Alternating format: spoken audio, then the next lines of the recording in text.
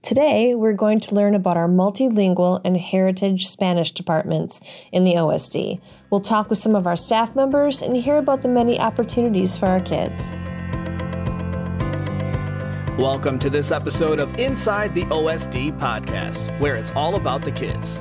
Here is your host, lifelong educator, and our superintendent, Dr. Leslie Bergstrom. Welcome to Inside the OSD. We are excited to have you here to talk about our multilingual and heritage Spanish departments. So let's start with introductions. Can you share a little bit about your background and your role here in the OSD? My name is Jasmine Hammis. I am the heritage Spanish teacher for Prairie View and Brooklyn Elementary. I believe this will be my 14th year in the district. Wow. I was the first heritage teacher to be hired, which is really exciting. A little bit about my background. I had the privilege of attending a Spanish immersion elementary school, and so language learning has been part of my life since I was like 5 years old, which is something that I carry with me in my instruction. That's really cool. Where did you grow up where you had that opportunity? It was in Minneapolis. Wow, that's great. Hi, I'm Katie Haydu. I am a multilingual teacher here in the Oregon School District. I'm at Prairie View, Netherwood, and Brooklyn Elementary. I really started my career. I read an article about the need for ESL teachers, and that's another term for what I do, just in Dane County, and the need because of the growing population of specifically Spanish-speaking students, but other languages as well. And I decided to go back to school and get my teaching licenses, including that. And then this is my first and only position in this field, and this is my 13th year. That's so exciting. So you were in a different profession, you read this article and went back to school. Yes. Oh my goodness. We should find out who wrote that and send them a card or something. That's really cool. I'm Maggie Lothgren, and I'm the Heritage Spanish teacher at RCI and OMS. And my background is in learning languages and English as a second language in school. Once I started teaching in Lodi, teaching Spanish, I realized that I really loved working with my native speakers, and I realized there was a lot lacking for them in their classes, and I decided to go back for my master's and went with a bilingual bicultural focus, and really fell in love with that world and landed here in Oregon, and this is my 6th year. Thank you, Maggie. Mm-hmm. And I forgot that you had been in Lodi before us. I think they just won the state football championship for their division. Yeah, that's pretty cool. So now I'd love for you to describe the programs that you work in for our listeners, because I'm not sure everybody understands the services that we provide our students, especially since names have changed over the course of time. So they might not recognize it, even if they think they understand it. So Jasmine, would you like to start with the elementary schools, and then we'll work our way up? Sure. So at the elementary level, we have a Heritage Spanish program, and we also have what's called the Multilingual program. The Heritage Spanish program provides Spanish support for our students whose parents speak Spanish at home. The Multilingual offers more English support for all of our students. We'll get into that in a little bit. So for the Heritage program, it's really cool because when all of their peers go to the World Language Spanish course, which is it's not as challenging as maybe our Spanish speakers might need. Our Spanish speakers come with me, and so they get literacy and writing in Spanish, so that way they can flourish in both languages. One thing to kind of think about when a kiddo goes into kindergarten, and if they don't have any English, they're not only trying to figure out the language, but they're also trying to figure out the content, the reading, the writing, the math. So if we're able to provide that support in Spanish, then those skills transfer as they're learning English. I think that's the key piece, Jasmine, that a lot of people don't understand. Why would you teach a student in Spanish when you want them to learn English? They don't understand always why it works the way it works. So can you do that? Can you explain that one more time? Because that's a really big piece. So I kind of go back to if you were to learn the vocabulary, or if you're learning photosynthesis, this is kind of complex, but if you're learning photosynthesis and you don't speak the language, You have to learn the content, photosynthesis, but then you also have to learn the language. And so by providing the Heritage Spanish program, we're making sure that they're getting the content while they're developing their English skills. Oh, that's a great way to describe it. And they're getting the content in their English language arts course. So reading, writing, speaking, listening. Yes. And the cool thing about the new language arts curriculum is that there's a lot of science and social studies embedded. That is great. So they're learning, like kindergarten's learning different types of weather. And then in second grade, they're learning about fossils, and that is embedded in the language arts curriculum. Oh, that's fantastic. So they're getting that in their heritage language, and they're getting that in English. Correct. Okay, thank you. I think that made it really clear. So then, while I'm offering the Spanish supports, Katie Haydu offers English support for a lot of our students. Yep, so Jasmine and I do overlap a lot of our students. Students are identified as multilingual learners based on how their parents fill out their registration, parents or guardians fill out registration and their home language. And then we give a screener in English. And so students who qualify, then we can start right away. Doesn't matter what age they enter. And so then we provide English support for them. And so we do a combination. We might support them in the classroom. When I say we, I mean myself or my colleagues at the other buildings. We also have some paraprofessionals who work with us as well. Support in the classroom. We collaborate a lot with teachers as well, with vocabulary and language, just all sorts of instructional best practices that they can use. And we do some pullout as well, or working in small groups. It kind of varies based on a student's language level as well. We can see students who are born here in Madison, Dane County, and they are learning English even before they're coming to us, but they're still needing support, all the way to students coming straight from another country and enrolling as an 11th grader at the high school. So it can really vary. We have students who currently in our district, they represent 23 countries. Oh, that's fantastic. Themselves or their parents. We also have about somewhere between 8 and 10 languages right now represented, with Spanish being the majority as well. After Spanish, what is the next most commonly spoken language of students in our multilingual learner program? Right now, I would say probably Albanian. Wow. I would have to crunch the numbers, but it's a pretty big gap between Spanish and then just some pockets of some of the other languages. But we have Spanish, Albanian, Nepali, Arabic, Hmong, Lao, Polish. In the past, we've had Mandarin, Ukrainian, Dutch, Russian, French, Korean, Mongolian, and I'm sure there's more that I'm missing. Well, now it's absolutely a superpower to be multilingual, and it's something that is so important in our world. But I also know that being a multilingual learner teacher doesn't require that you speak every one of these languages. So correct. I think that's important to remember sometimes, because I believe that very often people assume that you are a fluent Spanish speaker, and that isn't necessarily the case. It may be for some, but not for everyone. Why isn't it important? Yeah, so in our training, it actually has a lot more to do with how human beings acquire language, rather than mastering a second or third language for us to be able to support students. Which it would be important in the heritage language program, but not in the multilingual learners. Correct. So it really is about best ways to draw out language and support and provide scaffolding and setting goals for learners. Thank you. Mm-hmm. Now, Maggie, what does this look like in the middle level? I would say similar to Jasmine, what she said about our Heritage Spanish students coming to our classrooms when they would typically be at a world language classroom. So it looks like more rigorous reading and writing in the language. And it's like our goal to get them as close to grade level as we can. And we're always struggling because we have such a limited amount of time. But that's the goal, is to keep improving in their literacy in Spanish. We know what a benefit that's going to be for them in the future. I would say also in middle school, there are some things that happen in middle school.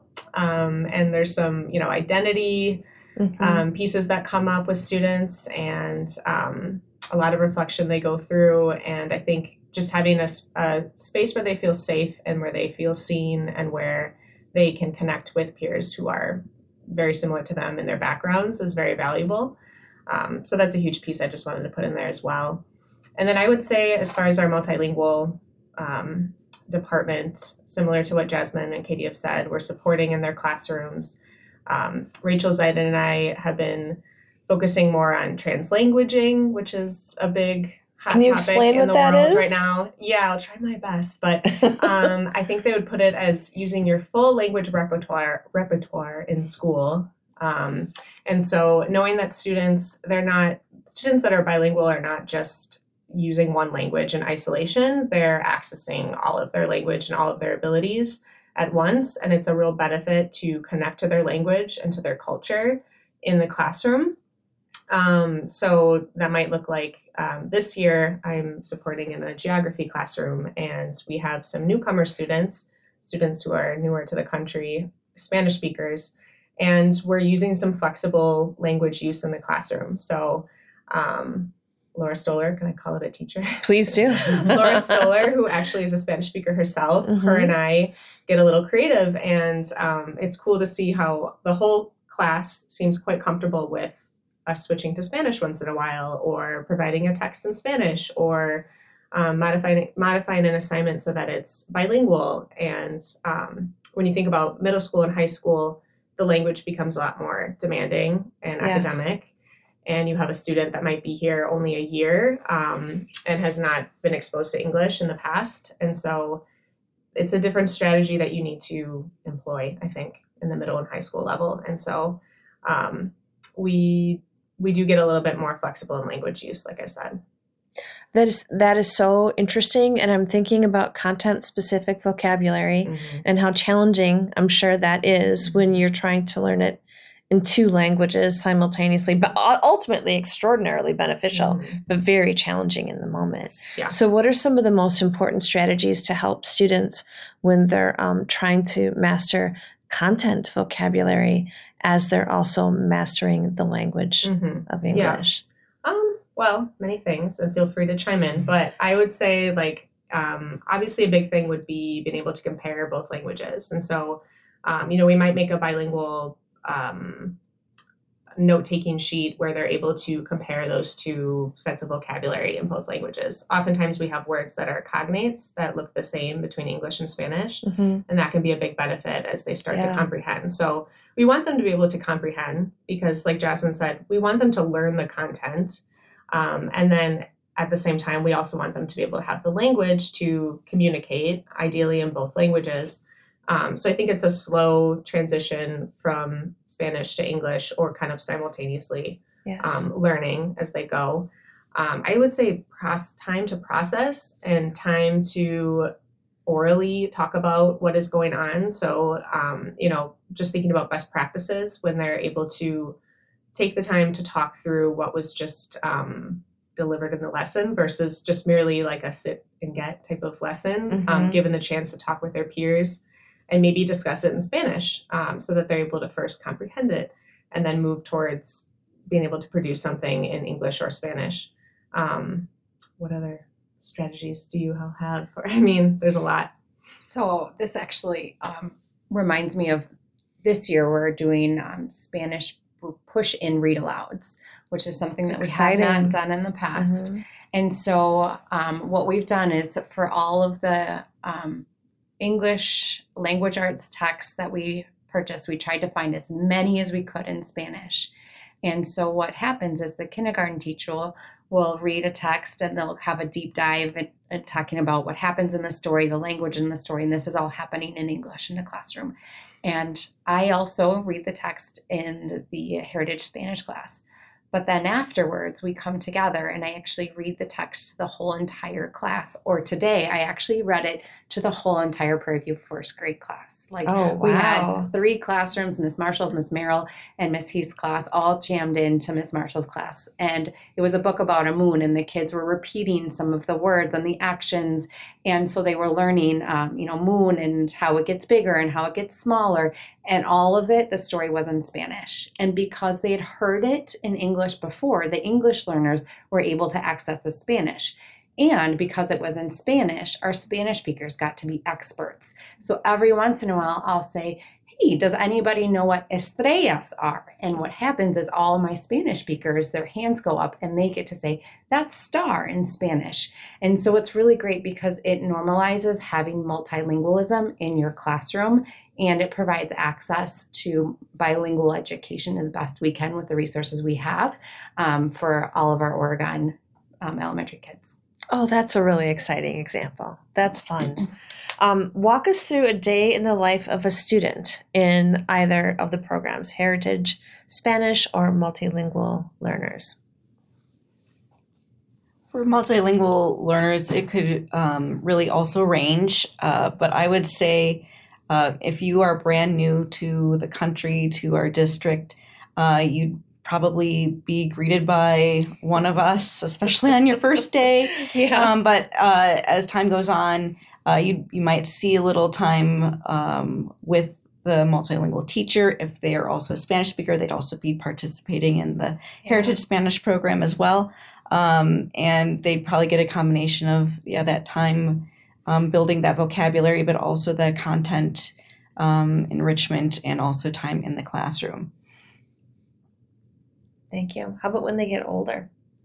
When they get older, it really depends case by case. We have students who still receive multilingual services as they get into the middle school, coming from Prairie View, Brooklyn, Forest Edge, and they might not see their multilingual teacher quite as often as someone who is new to the country and might need more of that one-on-one support. Sure. More modifying assignments, bringing in that Spanish or whatever the first language is to help support their comprehension. And all right, thank you.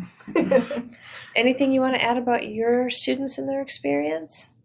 I just appreciate how much we support that they are provided with having Heritage Spanish as part of their programming. A lot of the families have talked about the opportunity to read Spanish books to their children is just really important to them, and it helps bridge education between home and school. And then also we try hard to incorporate content and text that reflect their cultures.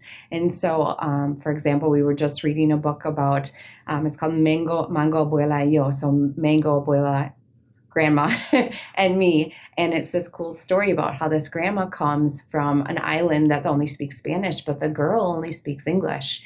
And in my class, the kids are like, that's just like me. I'm still learning, I'm learning Spanish so I can talk to my abuela. And so just having those opportunities to really connect what the kids are learning to their cultures and their home life strengthens their learning experience. Oh, that's wonderful. Thank you. So I think you kind of answered my next question. Why is it important to offer the program of Heritage Spanish? I mean, that was a great answer. Is there anything else you want to add to it? Well, I mean, the connection to their family is huge. I've, been talking to parents at conferences recently. I heard a couple times like, so-and-so needs to keep up their Spanish. They need to be able to talk to their abuela. Like they need to be able to connect to their family. Many of them go back to their home countries during the holidays or the summer.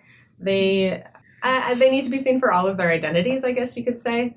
And I've seen as I've gone a couple more years into this position, when I talk to parents, they are speaking up more about how important it is for them that they build their literacy in Spanish, that they have that opportunity in their future careers to be able to read and write in both languages and speak in both languages. So it's a big thing.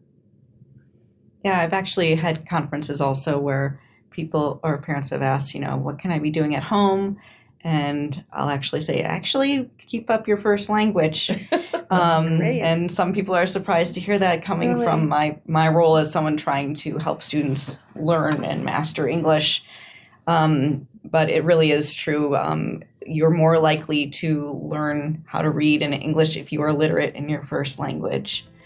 So those skills transfer over. But also, I think about this a lot. Students are only students for so long in their lifetime. It's a percentage. to have the skills of being bilingual or multilingual beyond that is just so much more important to their identity, but also just their community, their relationships, and to society, really. Remember that you can find links to all episodes of Inside the OSD and submit topic ideas on our website at oregonsd.org/podcast. You can find this podcast anywhere you can find podcasts. Make sure to subscribe if you're listening on one of these apps to get notifications on the most recent episodes. We'll see you next time on Inside the OSD, where it's all about the kids.